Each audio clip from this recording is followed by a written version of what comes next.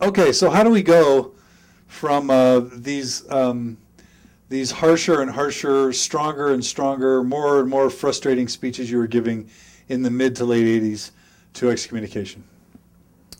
Well, I started out thinking, the apostles know all this stuff, and I'm just talking to people in the church who don't know it, and they get irritated, and I can't help that.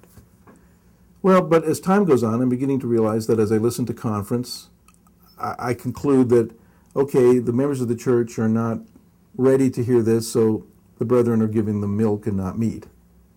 So giving them lots of credit, the benefit of the doubt. Absolutely. As time goes on and I listen to them and I have some private communications with them. So you did try and talk to them? Yeah, I mean, I didn't make a pest of myself, but I talked to a few of them, and Hartman I could talk to all the time. Do you want to talk about that, or would you rather not? Well, I mean, you tried to have this conversation with the general authorities. Yeah, I talked to Neil Maxwell. He told me I needed to be meek, which was true. Meaning he didn't agree with you? No, he didn't say that. He just thought I should be meek. But you explained to him what you've explained to us. Yes, more or less, yes. And he said yes, no. I wasn't as articulate earlier on, but I got so that I understood more what I believed, so I was able to express it better. And so you were talking about Christology, Christ-centeredness, God the Father, and he says...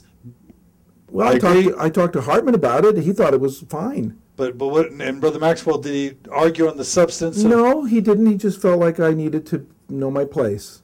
But did he treat you okay? He always treated me with great kindness. I only met with him on one occasion. I think I met with him on several very briefly, but only one where we actually talked privately. I liked him. I had no problem. I remember meeting with Dallin Oaks right after he became an apostle, and I had been his research assistant for a period of time while I was in law school, so I knew him. And I wrote a book early on in the 80s, which nobody's read, called Gospel Letters to a Mormon Missionary, and it's an epistolary. It's letters to Larry, I think. And he had read it. He read it. It was very nice. And he was a little worried about my ideas about priesthood, and because I had written in that book that I felt that there was an outward and an inward priesthood. There was a priesthood that came by ordination, but there was a priesthood that comes only by the Spirit. And he said, well, that's dangerous. And I said, well, is it any more dangerous than a person being ordained to stake president who doesn't have an ounce of the Spirit in them? You guys seem to have no trouble ordaining people who don't have any spirituality whatsoever. That doesn't bother you as much as somebody who has spirituality but no ordination. So... You said this to who? Dallin Oaks. Okay. And I said other things, too. He said, well, I sense that you have problems with the leadership of the church. I said, I do. I don't understand why they don't teach the gospel more. I know they think they're teaching the gospel, but for them, everything is the gospel. Writing in your journal, home teaching, being nice to your wife, opening the door of the car so she can get in. This is not the gospel. The gospel is the incarnation, the crucifixion, the resurrection, the redemption, and the universal judgment. This is what it says in 3 Nephi. I can quote you what the gospel is. And he says, well, we try to do that. And I said, well, I don't know. Pardon me for saying this, but I think you've just got a scattergun approach and you need a bullet, because I don't think this is going to work. And he says, well, you seem to be upset. I said, well, I'm upset because I think, you claim to be apostles, and that's a very big claim. And you need to deliver. And you don't. You're the worst apostles we've ever had in the history of Christianity. Holy moly. I said, You said that to him? Yes. He said, well, which one of us are you talking about? I said, listen, Elder Oaks, any one of you is a better person than I am. Any one of you is a better man than I am. It's just as a group that you don't do very well. You line up in order of seniority to go to the bathroom. I think you checkmate your best instincts because of this authority thing. I don't think it's a good thing. If you had 12 deacons, they wouldn't do that. But you do, and I think that's wrong. And he just sort of took it well, or? He took it very well. He's a very open-minded. These are not bad men. They just could do better. And they don't like to be told that by somebody like me. I mean, I'm just a Sicilian convert that comes out of the blue with a kind of a harsh way of saying things that offends people, as I do. People don't understand the depth of my frustration, and they assume I'm ambitious and that I want to be one of them. That's not how I feel.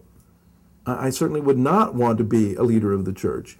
I just don't understand how we are being true to all of those early Mormons who buried children in shallow graves between St. Joseph's, Missouri and Salt Lake City, who made huge sacrifices for this church and have continued to do so down through the 20th century.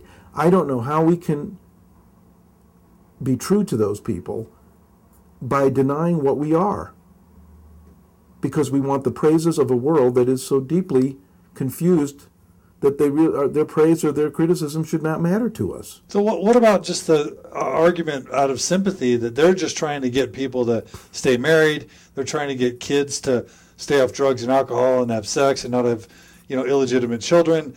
They're trying to help people just have a happy, normal, healthy life, and that the practical advice maybe is the most relevant and important. And whether Jesus was God or Jesus was the Son, or whether Adam assumed some angelic position so that Jesus could come down to the earth, or God could become Jesus, maybe what's wrong with the argument that that's so less important than things like doing your home teaching so that people can help each other in the Word, help families grow, raise righteous children? Forget all that theology and doctrine, and focus more on sort of the day-to-day practicalities. What's wrong with feeling empathy for the fact that they're just trying to help people stay married, have productive lives, keep their jobs, keep their families intact, and raise their children relatively healthily? And so they have a lot of practical advice for that. Well, down in Melanesia, when a person is dying, this was years ago, I guess it doesn't happen now so much, they felt that the spirit was going to leave the body. Person got very ill. And so what they do to keep this spirit from leaving the body of this ill person, quite ill person, was that they would make a compound of grass and dung and mud and urine, and they would make a paste.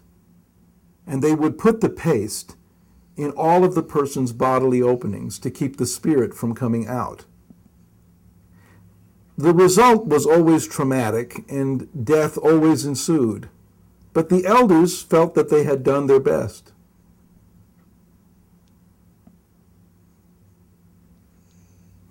Okay.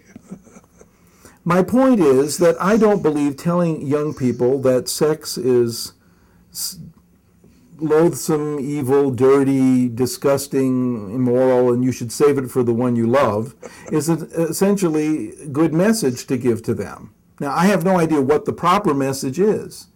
If I were in charge, I would not be giving that message at all. I would not bring that subject up, because I don't think it helps to talk about drugs and alcohol and sex and being nice to your wife and doing your home teaching, because I don't think that makes the world better, because I don't think the world works that way.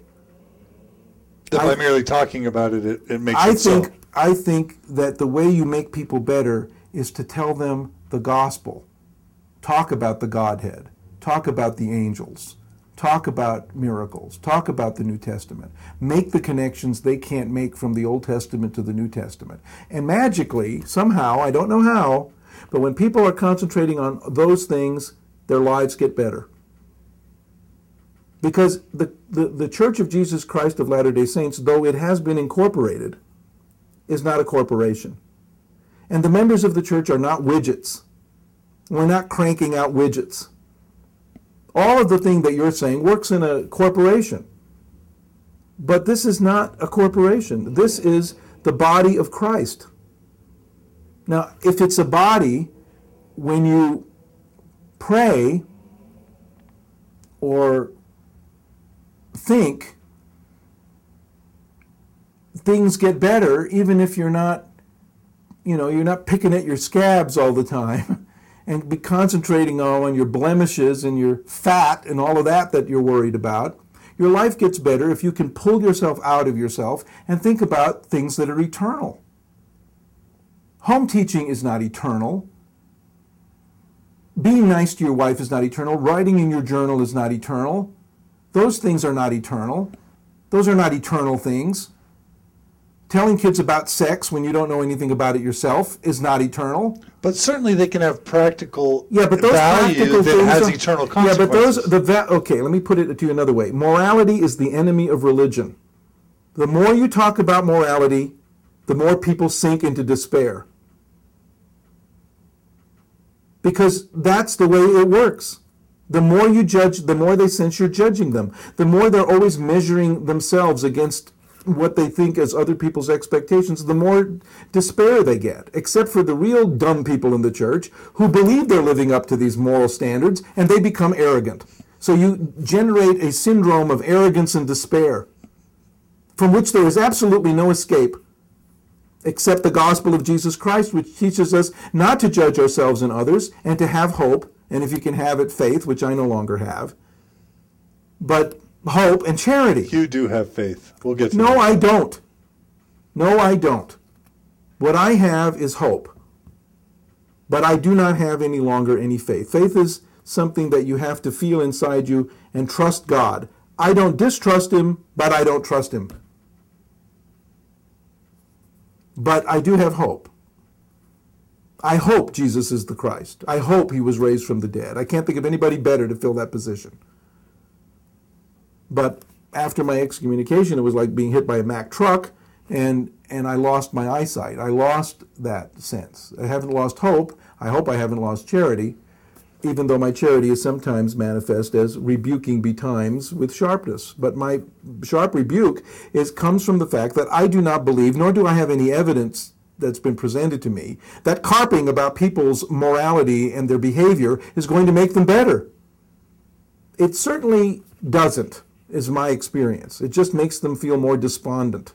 But doesn't the look at the, I mean, I know you can isolate and pick instances or subcultures, but look at the general membership of the church. It's a bunch of basically good, honest, hardworking, family committed, responsible people. I don't know if that's true or not. I hope that's true. Oh, come on. But that can be said about the Presbyterians and the Methodists and the Catholics and the Muslims.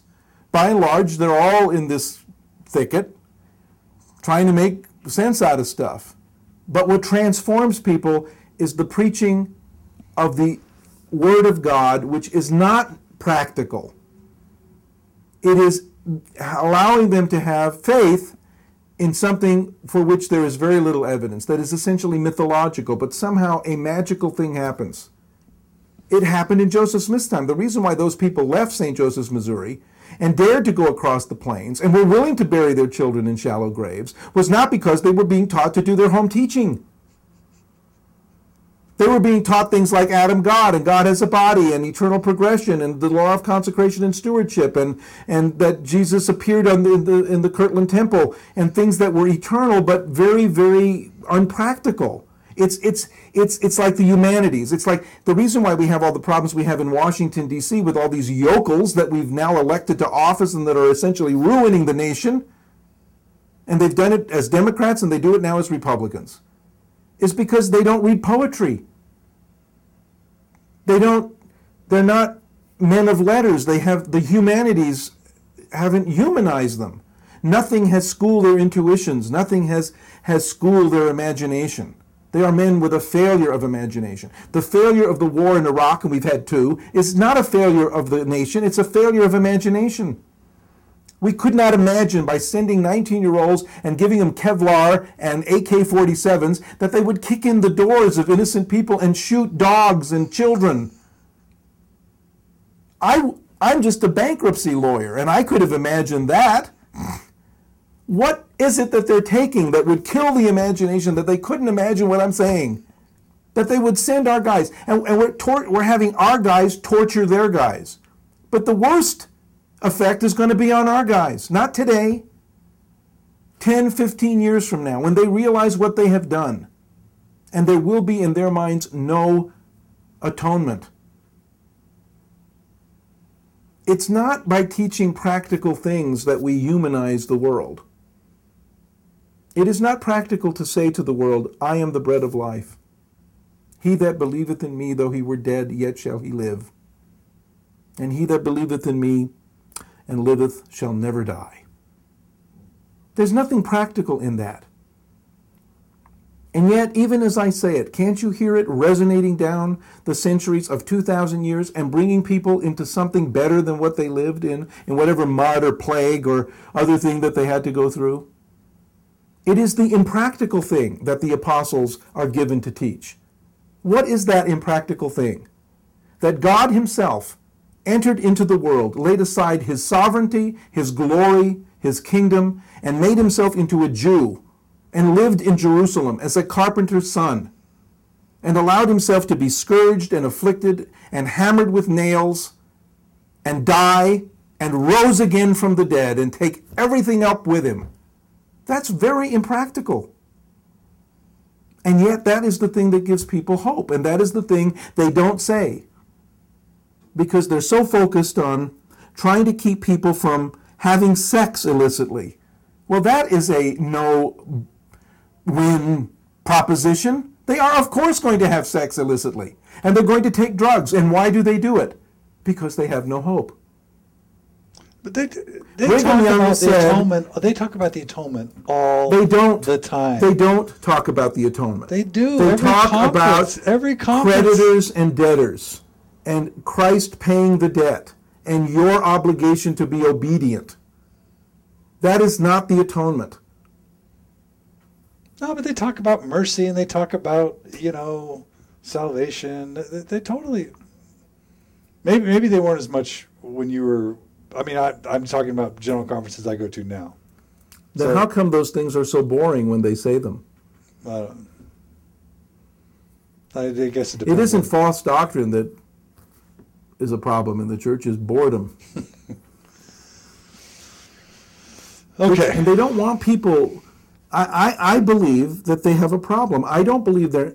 I'm not saying that I'm the apostle and they're not. I'm saying they need to do a better job. They're losing too many people. They're worried about leaving the church in worse condition than they got it. And they are. And that's because this pendulum has swung toward legalism. The more you emphasize morality, the more you emphasize these things, even if you say it nicely. You've got to be talking, their position on gays, their position on women, their position on a number of different issues is just very punishing. They've got to come to that balance about being loving and open, but strict about the ordinances. I know that sounds... And you cannot address the problems of people directly. You can let them tell you their problems, but then what you have to say back has to be, you can't be giving them advice like that, because you can't give generalized advice. It doesn't work. You don't see Jesus giving generalized advice. What he says seems sometimes contradictory. He that loseth his life shall find it. He that seeketh his life shall lose it. And you go, oh, wow, blessed are the peacemakers, the cheesemakers. Oh, he must mean everyone in the dairy industry. It's confusing what he says, but it isn't confusing to the heart, because it does something there if you just let it. It is an instruction that isn't like an order. It's an illumination. And that's what I feel is missing. Maybe the brethren do a better job than I think. Maybe they don't. They should not have excommunicated me for pointing out that they need to do better. Well, let's talk about that. So take us from your speeches at Sunstone and your private conversations with some apostles to your excommunication. Well, actually, my excommunication happened because I blocked them from excommunicating Margaret. So how'd that happen? In 1993, in July, she went down to BYU with her slide projector. And she put on a slideshow for a group of women called Voice, which was a feminist group at BYU. Yep, I was there. You were there at that meeting? I was there at 93 when Voice was very prevalent and Margaret was visiting. Yeah. She went down there and she puts on her slideshow. I used to call it Margaret's traveling show. And it would be these slides that she got from I don't know where, of all these images of the female divine, you know, Greek goddesses, Egyptian goddesses, Mesopotamian goddesses, little Venuses that were very fat and pudgy but very fertility symbols. And she went down there and I went with her and I helped plug in the projector and I sat there and she gave this interesting presentation as a humanities teacher to these students. When it was over, some of the students who are quite perspicacious and not and up front said, well, you know, are you saying there's some other goddess? And she says, well, certainly that's part of Mormon theology. And why do we hear about her? Well, you know, we don't hear about her. And she's, you know, it's repression. I mean, the leaders of the church don't have anything to gain to talk about Heavenly Mother. It makes things even more confusing. So, no. And so the next day, and she answered some other questions, and so the faculty advisor to the Universe, who was essentially the job I had years before, was out of town, and so they took the story about Margaret and put it on the front page of the next Summer Universe. The Summer Universe isn't as monitored as the regular Daily Universe.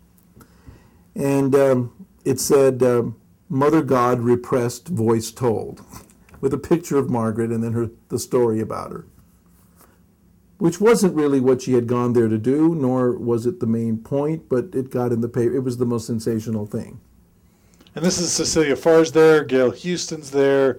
This is a pretty sensitive time, right? Isn't Cecilia Farr like marching on the Capitol steps for abortion, and they're holding vigils at BYU about pro-choice or pro-life, and I mean I remember it being a very volatile time. Okay, well, I didn't know that, but yeah, sure. Anyway, Boyd Packer sees this on the front page of the Universe, which he reads.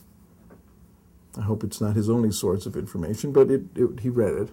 And rather than call Kerry Hines, our stake president, we live in Salt Lake in the Cottonwood area, and instead of calling him, he calls Melvin Hammond down in Mexico as in an area presidency because Melvin Hammond knows Kerry, and Kerry knows Boyd Packer because they were in the Seminary and Institute program at one time, maybe in Brigham City or somewhere. So they're all friends. Maybe not friends, but they know each other. I think Kerry looked upon Elder Packer as a mentor, maybe. Well, anyway, Elder Packer calls Elder Hammond and says, I don't know why Kerry can't control that woman, something like that. And Hammond, soon after, maybe the same day, calls Kerry and says, I just got a call from Elder Packer, and he thinks you can't control that woman. You got to do something. So I think then what happens, that triggered a call from Kerry Hines to Elder Packer, saying, well, what can I do to make this good? And so he went to visit him. I don't know whether they visited the church office building. Elder Packer lives kind of down in our area. Maybe he went over to his house or something. And that happened on the same day that happened, that afternoon. Kerry calls Margaret in and tells her she's not allowed to publish or speak or discuss or get in the paper about Mormonism. She's completely silenced. How do you know who called who? I'm just curious. Kerry told us. Okay. And I don't know about who called. I don't know whether Kerry called Elder Packer called Kerry, but I suspect it happened the other way. And but Kerry told us. And then Elder Packer said so in an article that got published that October. He said the date on which this happened. And it turned out to be the same date that we had written in our journal that Margaret had gone in. And he told us that Hammond called him. Okay. And so they tell Margaret to stop yeah, talking don't about speak. this stuff. About this stuff. about any stuff, any related things related to Mormonism. Yeah, It was very Mother broad. in Heaven, women in the Anything. priesthood. Yeah. Because it's right. disruptive. Well, it wasn't disrupting anybody that we knew of because it was only at Sunstone. Only, it's not disturbing anybody in our ward or stake. We're not doing this in church. We're not trying to advance speculative theology in church. This is only at Sunstone, where people have already lost their testimony at Sunstone or on their way. I mean, it's not like, Oh, there's lots of believers at Sunstone. Now, don't talk about Sunstone that way. well, there are a lot of questioners at Sunstone, or else they wouldn't be there. And they have to also know that the church has put Sunstone off limits, so they've got to be a little bit rebellious to go. But it's not like people were getting their testimonies heard even at Sunstone, talking about these things. So I saw no... That's what they said to us. That's what Carrie first said. You're damaging people's testimony. And I said, well, who? Show me one person whose testimony has been damaged by anything I've said. And if it comes to taking a body count, I will put my body count of lost testimonies against Boyd Packer's any day of the week. Okay, wait. Why are they talking to you when it's Margaret who gave the speech? Because the woman is nothing. They always involve the husband. So they called you about Margaret's speech? Yeah. They didn't call her at all? They called her in on that day to Okay. talk to her. And I then- didn't go. And then how'd you get... Well, because he said I should be meeting with you and your husband. Okay. So he set up another meeting for me. Okay, all right. And at that point, I told him that I supported Margaret and that I wasn't going to tell her to... I'm not going to stand by his statement. I'm going to stand by her beliefs. And we had several meetings, and I conflate them in my mind, although I think in my journal I have them all, I made contemporaneous entries so that I would remember, but I don't right now remember. But I do know we met on August 5th. I remember that date. I think we met, and I met another time alone with him. So I think we met twice with Margaret and once alone with him. But I do remember when I was alone with him, when I met him alone, I think he may have called me in to talk to me alone. I went to his house, which is by the Cottonwood Country Club, and it's a very lovely house, and he has a nice study, and he's got beautiful furniture in this nice study, and he's got an elk's head on the wall, and I'm sitting there talking to him, and I'm not the kind of a person that I'm a little anti-authoritarian, as you know, and I don't suffer fools lightly. And I said, Carrie, this is beyond you. You are not a theologian. You are not a person who studied the Scripture. You're a real estate agent, and you should stay out of this because you don't know what you're talking about. He's your stake president. Yeah, he's my stake president. And he says, well, So you start trying to talk about the theology, and No, I don't talk about the theology. He's talking about the theology. And I'm saying to him he doesn't understand what he's talking about, and he should stay out of that because he doesn't know anything about theology. And I said, but I don't think you have the right to silence my wife. I don't think you have that kind of authority. And he says, well, you're damaging people's testimony. And I said, well, you can't. I find one. Bring somebody in here who says their testimony was ruined by Paul Toscano or Margaret. You're never going to find somebody who'd say that. You really don't believe that a discussion about how the top church leadership doesn't have the nature of God or the atonement right. Women should have the priesthood, but they're suppressing it and they're being abused, and that there should be a discussion of Mother in Heaven, but we're not doing it because we're scared or because we're trying to keep the people down. You don't think those who are persuaded by those beliefs don't ultimately come to some type of conclusion that at a minimum the church isn't what they thought it was, but at maximum that it's corrupt and rotten and they should leave it? You really don't believe that? Well, I would believe it if those things, what you said, happened, but that's not what was happening. Those are your main arguments. Well, you're confusing what I believe with what we said. Well, that's what you were saying in Sunstone. Yeah, in Sunstone we were saying that, but that Sunstone doesn't get picked up by the church. Oh, come on! It was like 6,000 to 10,000 subscriptions, plus whatever plus whatever Peggy Fletcher Stack started writing in the Salt Lake Tribune, and it started getting amplified in the early '90s. And that's I don't believe that it hurts people's testimonies. I just don't believe it. You believe that what you and Margaret were teaching from the mid-'80s to the early '90s was testimony neutral to people's conviction Well, I and think dedication it was to actually the church. testimony positive, because most of the people we were talking to, and most of the people that even Peggy Fletcher's articles are reaching, have no effect on people who've never heard this, because it wasn't laid out well enough for them to be damaged by it. They just think there's a bunch of nutcases out there talking about something. They don't get it. It's the people who already know about it and can't contextualize it who we were helping. But your conclusions are that the brethren don't have it right, and Well, that the so church what? that the church is messed up, and that and it's continually oppressing. Is this a shock to you that the church is messed up? No, I'm saying that you're trying to argue that wouldn't have a deleterious impact on their levels of activity or convictions about the truthfulness or the goodness people that of the we're church. talking to already believe the church is messed up and don't believe the brethren know what they're talking So about. all those girls at the Voice thing at BYU, the freshmen through seniors, in this young, these BYU females, they already had these notions. Well, there were 20 people there. 20 women. No, but the worth of the soul is great. I mean, Yeah, if it's- there were it's- 20 women there already concerned about the role of women in the church, or they wouldn't have been in a feminist group at BYU. They raised Margaret just gave a presentation about how goddess images appear in artwork. They were the ones who raised the question.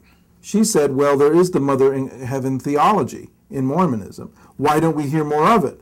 Well, it's in Joseph Smith's teachings, it's in Eliza Snow's hymn. It just doesn't get spoken of very much. It's kind of repressed. That was mostly all she said. Is it possible that you underestimate the potential impact or even danger of what you and Margaret were teaching? Well, let me ask you this. In terms of the strength and vitality of the church. Do you think that the brethren damage people by taking a position against homosexuality and damaging all of those people in the church who are homosexuals? Do you think that the brethren's position on being Republicans doesn't damage those people who want to ally themselves with Democrats? Do you think that the leaders of the church's position on the question of money as a sign of God's favor doesn't hurt the poor? Okay, so all those things can be debated. Do you think that the church's interpretation of tithing, where you pay tithing on the gross, doesn't systematically damage the poor? Okay, those are all, we could argue those. Well, don't you think that the leaders of the church have more opportunity and more potential to damage people's testimonies than we did? So yeah. So why aren't they excommunicated on the same grounds? Why are we excommunicated for damaging people's testimony, but not Boyd Packer? My question was, my question was not whether or not they can do damage. My question was, are you sure you guys weren't doing damage Well, to I can't be people's faith absolutely in the sure. church, to people's faith in the church, and in their levels of commitment and devotion to the church that would ultimately speak to the church's strength? Or All I influence the can church's say strength? is, show me somebody who will say that we have damaged them. That is a fact. That is not something that you can make up. If somebody had been damaged, show me. I can show you dozens of people who've been damaged by the leaders of the church. You show me one person that was damaged by Margaret. Show me one person who lost their testimony because of something I said or she said. Margaret talked in her interview about a lot of women who ultimately were dissatisfied by the way women were treated in the church, and it made them leave. Yeah, but that had nothing to do with what she said. It was how they were treated in the church. Margaret wasn't treating them. It was how they were treated by their bishops, their husbands, their stake presidents, and other males.